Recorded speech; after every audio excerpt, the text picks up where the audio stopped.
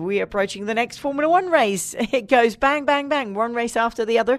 And everybody's looking forward to a race really actually quite nearby you on your side of the continent in Montreal. One of my favorite spots, one of my favorite cities in the world.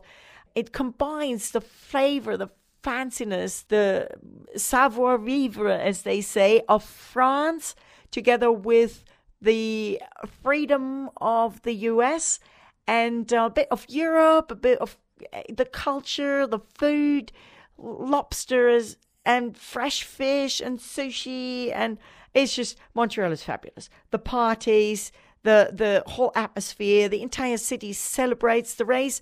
The whole blocks of streets get closed down.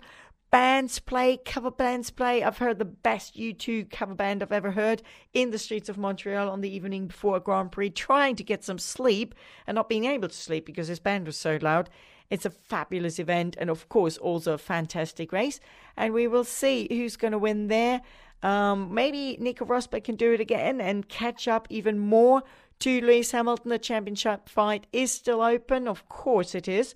And also Sebastian Vettel wants to attack. So I think it's going to be an exciting race laying ahead of us.